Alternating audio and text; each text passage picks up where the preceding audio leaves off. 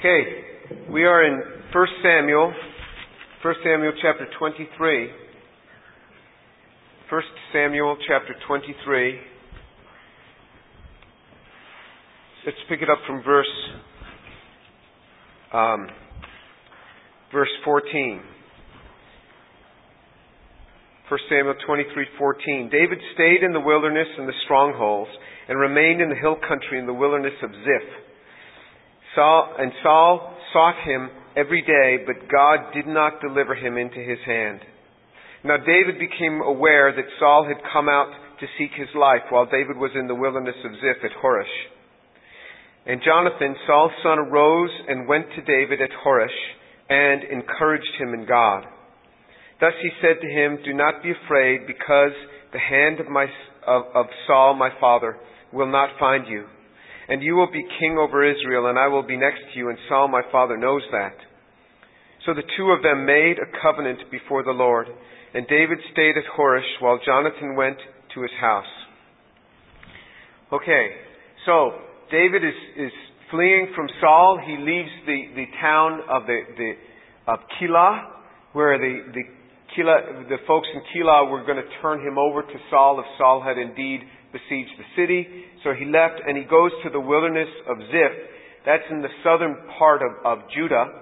So this is all through the land, the area that David knows very well from being a shepherd growing up. And he goes into this wilderness of Ziph, and he goes to this place called Horesh. This place called Horesh is about 2,900 feet above sea level. So it's very high up, and most of the area around it is treeless. Down the mountain from Horesh. So it's very easy to see if anybody is coming. So you could see strategically why David would go to such a place. And so when he's at this place, Jonathan, Saul's son, comes to him. And remember, Jonathan and David had made a covenant together. And Saul had been aware of that covenant because back in 1 Samuel chapter 22, in verse 8, Saul said, "For all of you have conspired against me, so that there is no one who discloses to me when my son makes a covenant with the son of Jesse.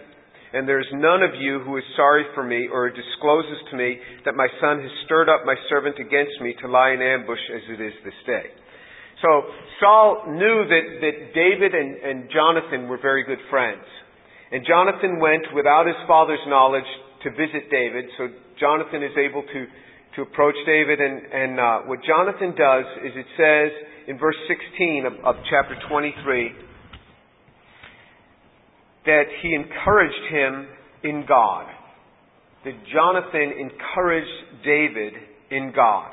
This whole ability to be encouraged in God is a great thing. It's a great thing to know how to encourage others in God, and also to know how to encourage oneself in God, and also to know how to receive encouragement in God, to know what it is to receive. And so I'm going to give you some examples of this, and because this has been so much of my life. So much of my life is my going back to God to have Him encourage me to be able to face the day. If you turn over just a few pages to 1 Samuel chapter 30. 1 Samuel chapter 30, you see, not only can one receive encouragement in God, in 1 Samuel chapter 30 verse 6 it says, in 30 verse 6, "Moreover, David was greatly distressed because the people spoke of stoning him. For all the people were embittered, each one because of his sons and his daughters. But David strengthened himself in the Lord his God." So, again, here's an example where David strengthened himself in the Lord his God. There was no one coming from the outside, but it was knowing how to strengthen himself in the Lord his God. David was able to do this. So what happens is a person can come before God, and God can begin to strengthen them. There are numerous examples of this in Scripture. And there are examples in my own life, and I'll tell you about some of these in a moment, but where God has taken the Scriptures and just filled me and spoken to me through the Scriptures. If you look over in Acts chapter 23, you'll see the same thing in the New Testament. In Acts chapter 23, And the setting here in Acts chapter 23 is that Paul had gone into Jerusalem, and he was offering up. This was part of this getting ready for doing the traditional sacrificial type offerings that are done in the temple. And he had bothered no one. He had spoken to no one yet, and he was arrested. After he had been arrested, he gave a short testimony. He only spoke a couple of paragraphs. He gave a very short testimony in Jerusalem. What happened was so much ruckus started. He had been arrested. He was able to stand up, give a short testimony in his defense, and that was it. Then he was brought before the council, and he just spoke a few sentences, and that's it. And then all these things started happening. So if you actually look at how much Paul witnessed in Jerusalem, it was a very, very small amount, equivalent to a few paragraphs of standing up and witnessing of the Lord. That's it. That's all he spoke. And if you look in Acts chapter 23, verse 11, it says, "But on the night immediately following, the Lord stood at his side and said, 'Take courage, for as you have solemnly witnessed to my cause at Jerusalem, so you must witness at Rome also.'" It says that the Lord stood at Paul's side.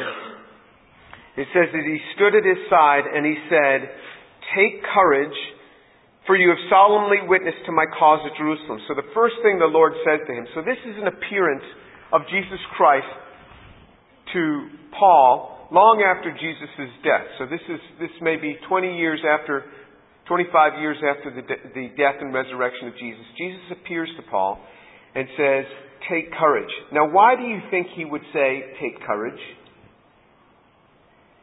Because Paul wasn't afraid of anything? Why would he waste his words if Paul wasn't afraid of anything? People tell us, take courage, if they feel that we need to take courage. If they feel that we're faltering, they say, take courage. The Lord, who knows where Paul is and his mindset, says to him, "Paul, take courage." He says, "You have solemnly witnessed to my cause at Jerusalem." If you go back and you see how much Saul spoke in Jerusalem, it wasn't months and months of witnessing. In fact, Paul says, "I spoke to no one until you brought me here to testify." And he spoke to nobody in Jerusalem about the Lord on this visit. Nothing. Except after he had been arrested, he testified a little bit. Have you ever gone to share with somebody about the Lord, and then you feel that after you've shared with them, you've done a terrible job? That your witness to them really wasn't very good? That's happened to you. Okay, this has happened to me many times.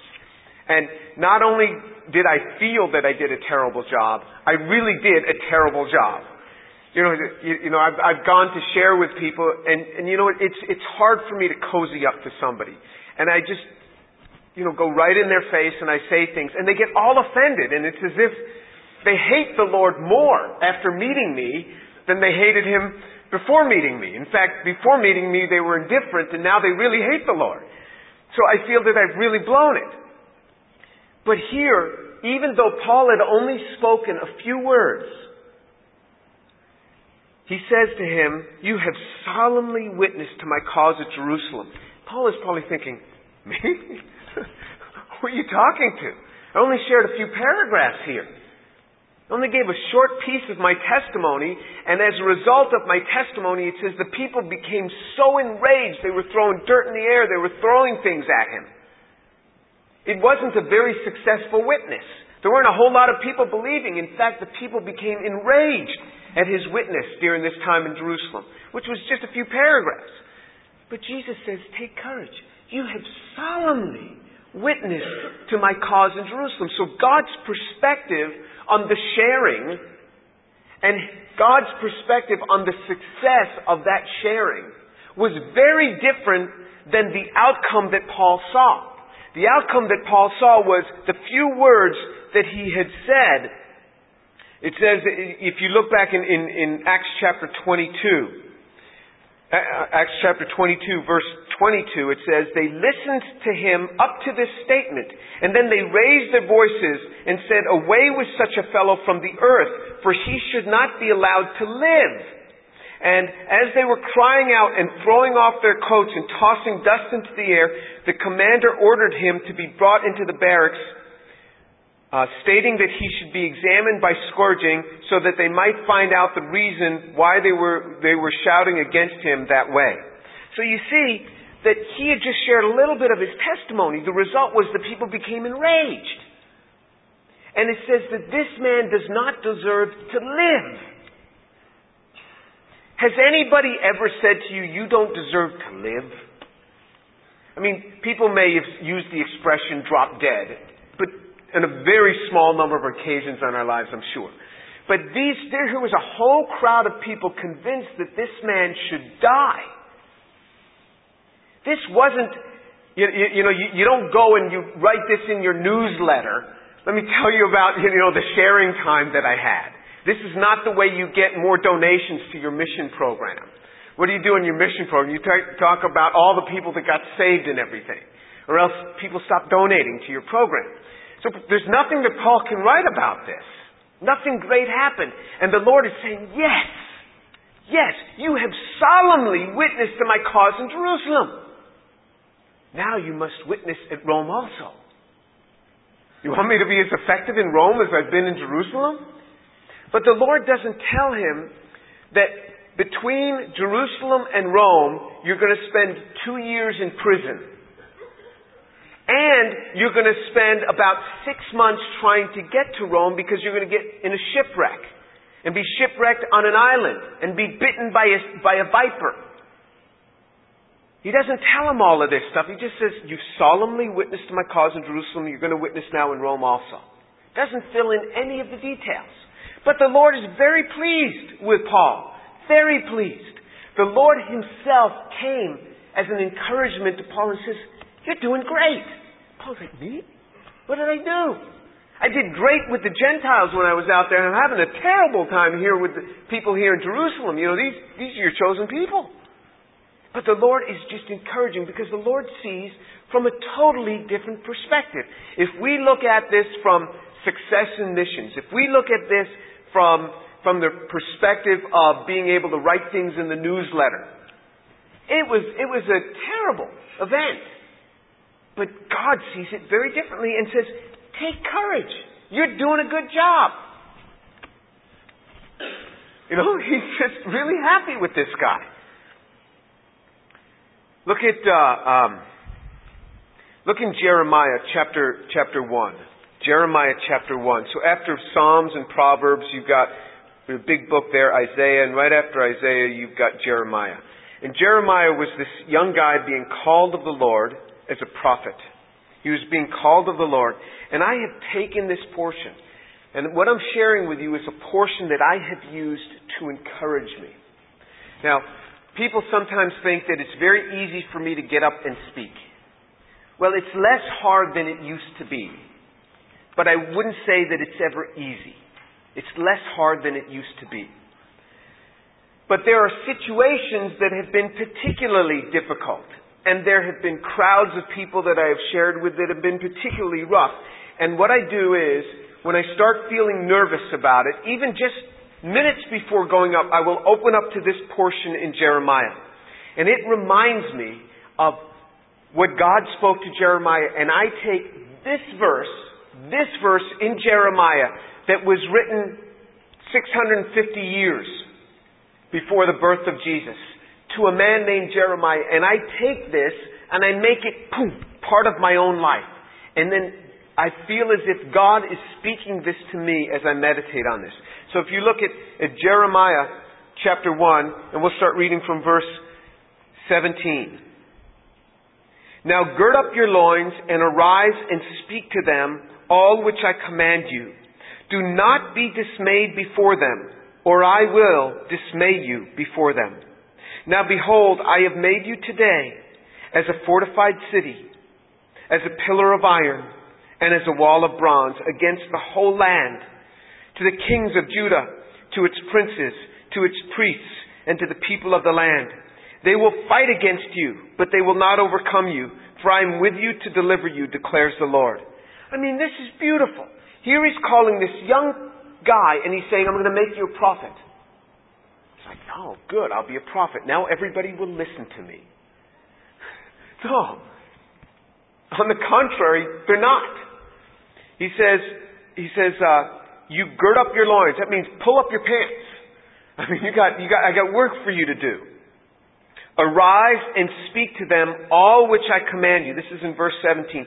Do not be dismayed before them, or I will dismay you before them. What kind of word is this? He says, unless you appropriate what I am about to give you, if you look at yourself as defeated in their eyes, you will be defeated. The children of Israel, when they went into the promised land, men from each tribe were chosen. And these men went in, from the 12 different tribes, they went in. When they came back, they reported this. 10 of them reported this. 2 of them said, no, we can take that land. But 10 of them said, we saw giants in the land, and we were like grasshoppers in our own eyes, and so we became in their eyes. Isn't that interesting? I viewed myself as a grasshopper, and so that is how they viewed me.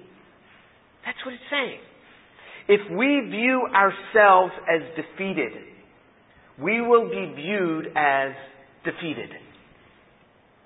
If I view myself as a grasshopper and unable to do what the Lord has asked me to do, that's how I will be viewed. I have taken this same portion for my professional life. You know, what happens is you go through graduate school and you do research and you learn how to do research and all of these things and you learn how to write, and then you go and you do a postdoc and you do this, and then you get a job. You get a job as a professor, and what they do is they take you and they drop you in front of a lecture hall with 300 students, and they say, teach. It's like, I've never been taught how to teach before. Yeah, I taught a lab, where I taught people how to set up a little distillation apparatus, but I've never lectured before 300 people. And so most faculty members have never been taught how to teach. And it shows, doesn't it? Really, they demonstrate this all the time. They've never had any formal training in this. And so I'm the same way. So they drop you in front of this classroom. I'm thinking, how am I going to do this?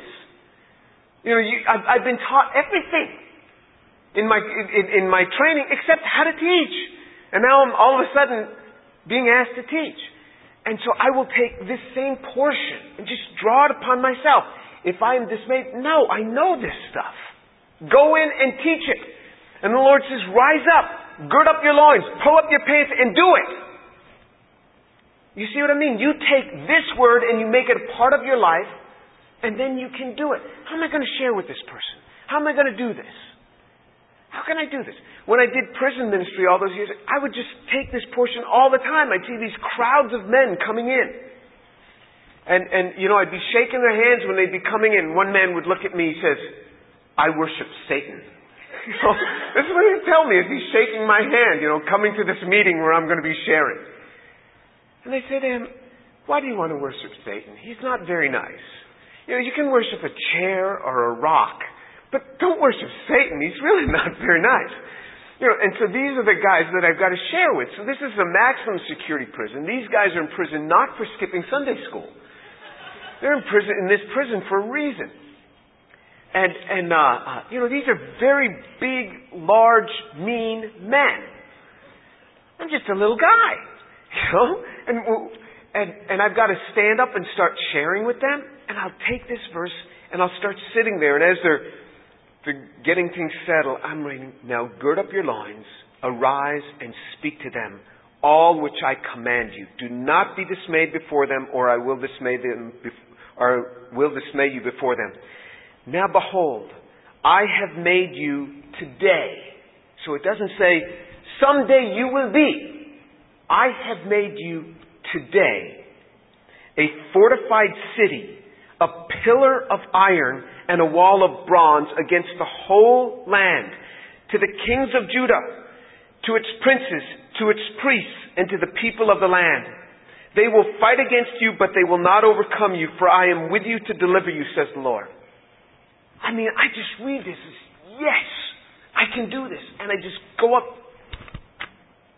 This is the way the Lord encourages. You can do this. You can do this.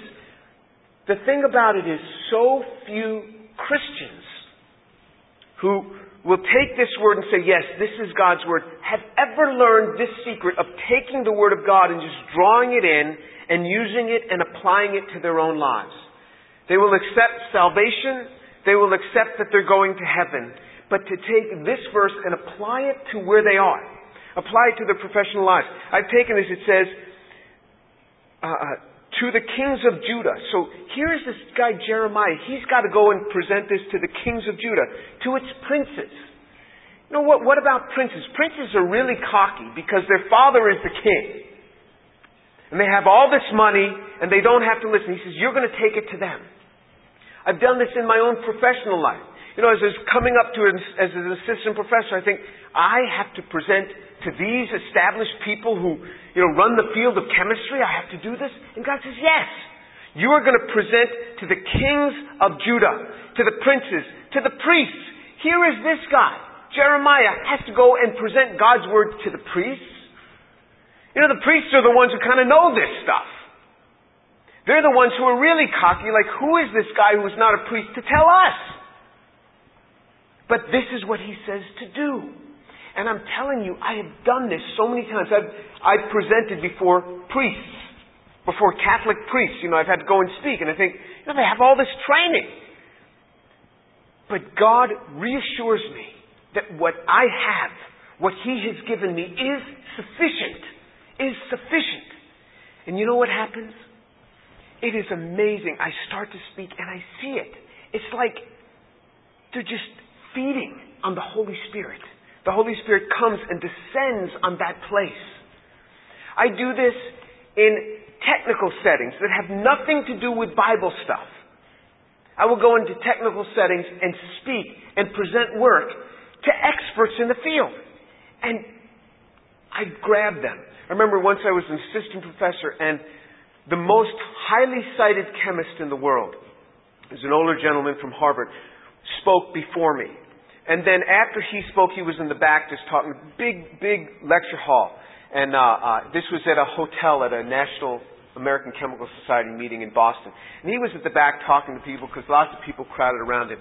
And here I was, this assistant professor speaking, but I had prayed because I looked on the schedule that he was speaking right before me. And I prayed, Lord, I pray that when I'm speaking, it will really grab him. And the Holy Spirit would do a work in his heart. And so here I was speaking and presenting and going through. And I watched him in the back. He stopped talking and he walked all the way up and he sat right in the front row. Right in the front row. And he listened to the rest of my seminar. You know, God does this. Who can do this but God? This is the enjoyment of taking the things that you know about Jesus Christ and drawing Him into place in your career. Drawing Him to have an effect in your career, in your life, where God does that. He does something through that. There are other times when I've been just totally beside myself. I don't know what to do or anything. And you know what I do? I turn over to this portion. Turn to Psalm 23, the classic psalm that everybody knows, but few really know it.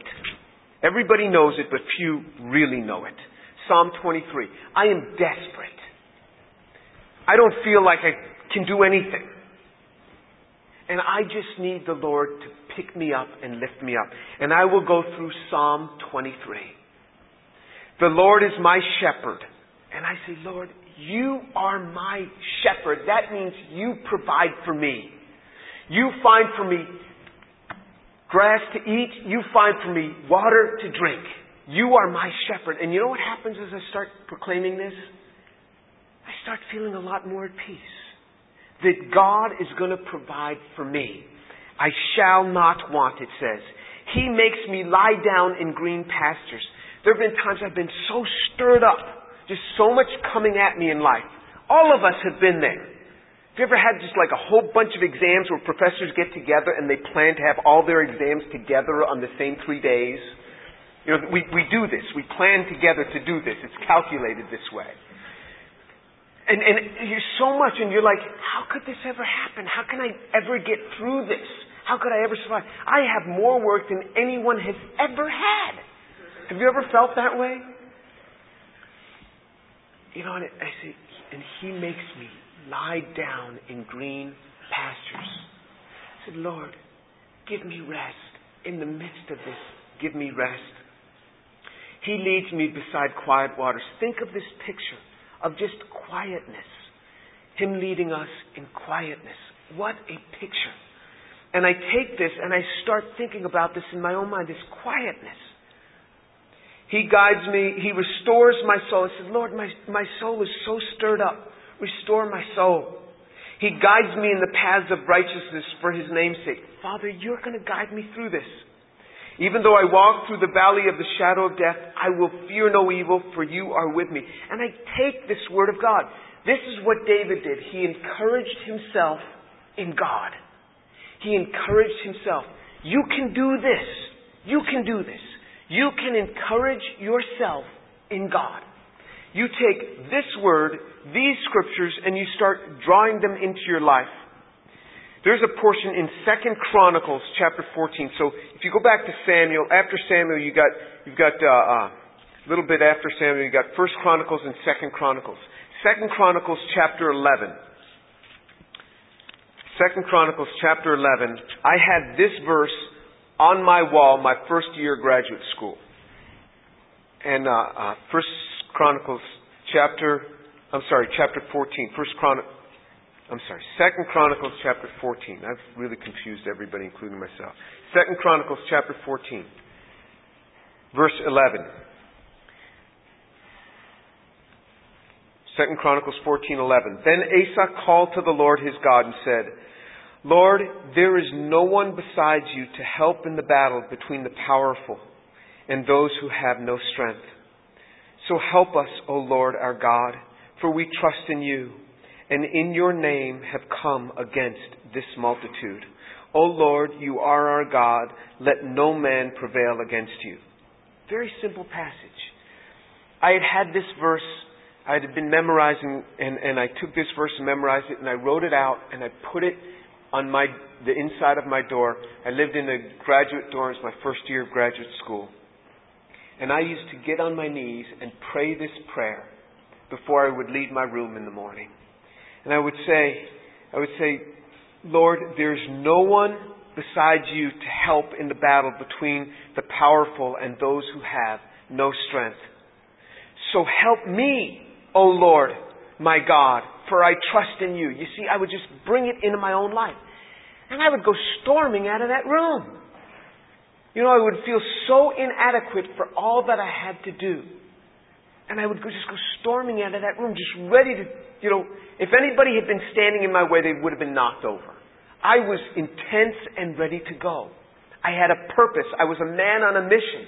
After taking that verse on my life, that whole year, day after day, that whole year, I would do that. I said, there's no one to help in this battle between the powerful and those who have no strength. So help me, O Lord my God, for I trust in You, and in Your name I have come against this multitude. Lord, because of You I am here. Lord, do this in my life. This is the treasure. What Jonathan spoke to David was just encouragement in the Lord. He said, David, my father's never going to find you. You're going to be king, and I'm going to be right at your side. Now that wasn't all of the Lord. That was just encouragement, because it turned out that Jonathan died before David was ever made an anointed king and actually elevated to be an actual king there. He had been anointed king. But the other part of it was true. Saul never found him. The other part of it was true, that he became king. So to encourage a person in God doesn't mean that you're speaking every word that you say is prophecy. It's just an encouragement. Taking God's word and sharing it into their lives. But the other side of it is learning to take the word of God yourself and draw it in. It gives you tremendous strength for the things that face your way. And for just whatever it is, whether it's raising children, you come before God, God, I can't do this. I don't know what's going on. Father, help me. Whatever is before you, you take it up and you walk in it. Let's pray.